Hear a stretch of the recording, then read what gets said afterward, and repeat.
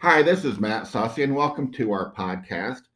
This is our series supporting the My Co-Parenting Handbook. It's the apples and oranges that you'll see on our Facebook. And so, in this particular podcast, I want to talk to you about the difference between transactional versus relational. These are two approaches that you can take. And a lot of you at this point will be confused because what are we talking about? So, let's go through the basics.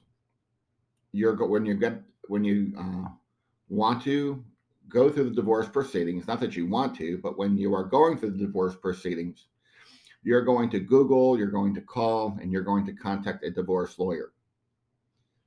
9 out of 10 times, you won't know what a collaborative law divorce is. You'll simply be contacting a family law attorney. Nothing wrong with that. And when you talk to a family law attorney, their job is to advocate for you. Their job is to provide a position for you. So this is position-based theory. They will take that position to the court. They will take that position into mediation. And this is where we go from position to transactional. 90% of your cases will be resolved at mediation. If they haven't already been resolved through informal settlement negotiations, where your attorney and the opposing attorney will present position and counterposition, offer and counteroffer. But you have a little bit more control of the situation when you are going into mediation. The mediation is intended to give you a voice. And I want you to remember that because this is the way typically things work here in San Antonio. It's not a criticism, this is just how we do it. In San Antonio, we have a thing called a caucus. So we have two separate rooms. In the two separate rooms, you will sit with your attorney, your ex or soon to be ex will sit down with their attorney in separate rooms, and the mediator will go back and forth. You will not talk to each other. You will not listen what the other person has said. The mediator may, in fact, even say that's confidential and it's not something that you should be worried about. So, what is presented to you is a transactional approach, offer, counteroffer. So, the question is there a different approach besides this position based transactional way in which we resolve divorces? Well, sure, there is. And this is when we get into a different approach. And I'm just going to call this a relational approach. We can develop it a little bit more later. But I want to explain to you just in common terms, transactions different than relate. Transactions more of a I'm going to keep my distance and we're going to talk. I'm going to be able to get my way and I want to be able to leave. Never to see you again. Relational is more listening, understanding, and relating. Listening, understanding, and responding. But these are relational terms, and I think we agree that they are. Why is there a difference? Why do you care? Very simple. If your goal is to co-parent, your goal is to avoid the courthouse. Your goal is to keep your kids out of the middle of conflict. Your goal is to live a happy life. Your goal is to make sure that the money that you intended to put in your college fund for your kids stays there. Your goal is to take vacations. Your goal is to move on.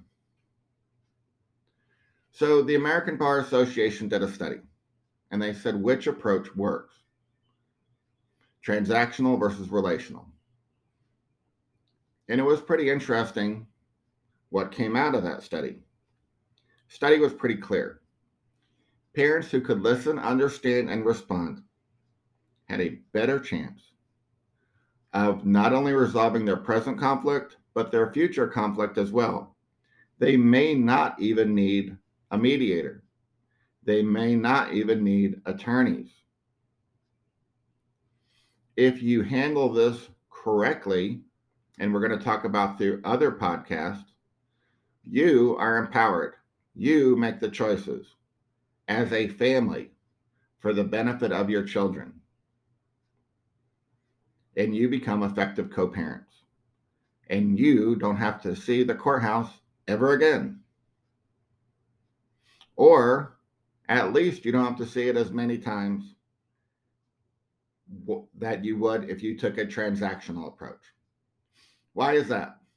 Well, if I'm the transactional approach, number one, I have no idea what's going on in the other room. I have no idea what's being said. I am defensive, I am cautious, and I might just be paranoid. And at the end of that, what does that make me? Angry, insulted, worried, defensive. I'm certainly not going to be engaged. I'm certainly not going to relate. And I'm going to go from there, perhaps be angry at the outcome of the mediation, whether it's successful or not. And you might simply have entered into that mediated settlement agreement because you didn't know what else to do, because the mediator said that was the best deal.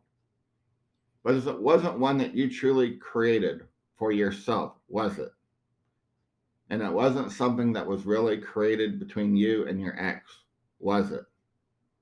So if you don't own it, you really have no responsibility over it.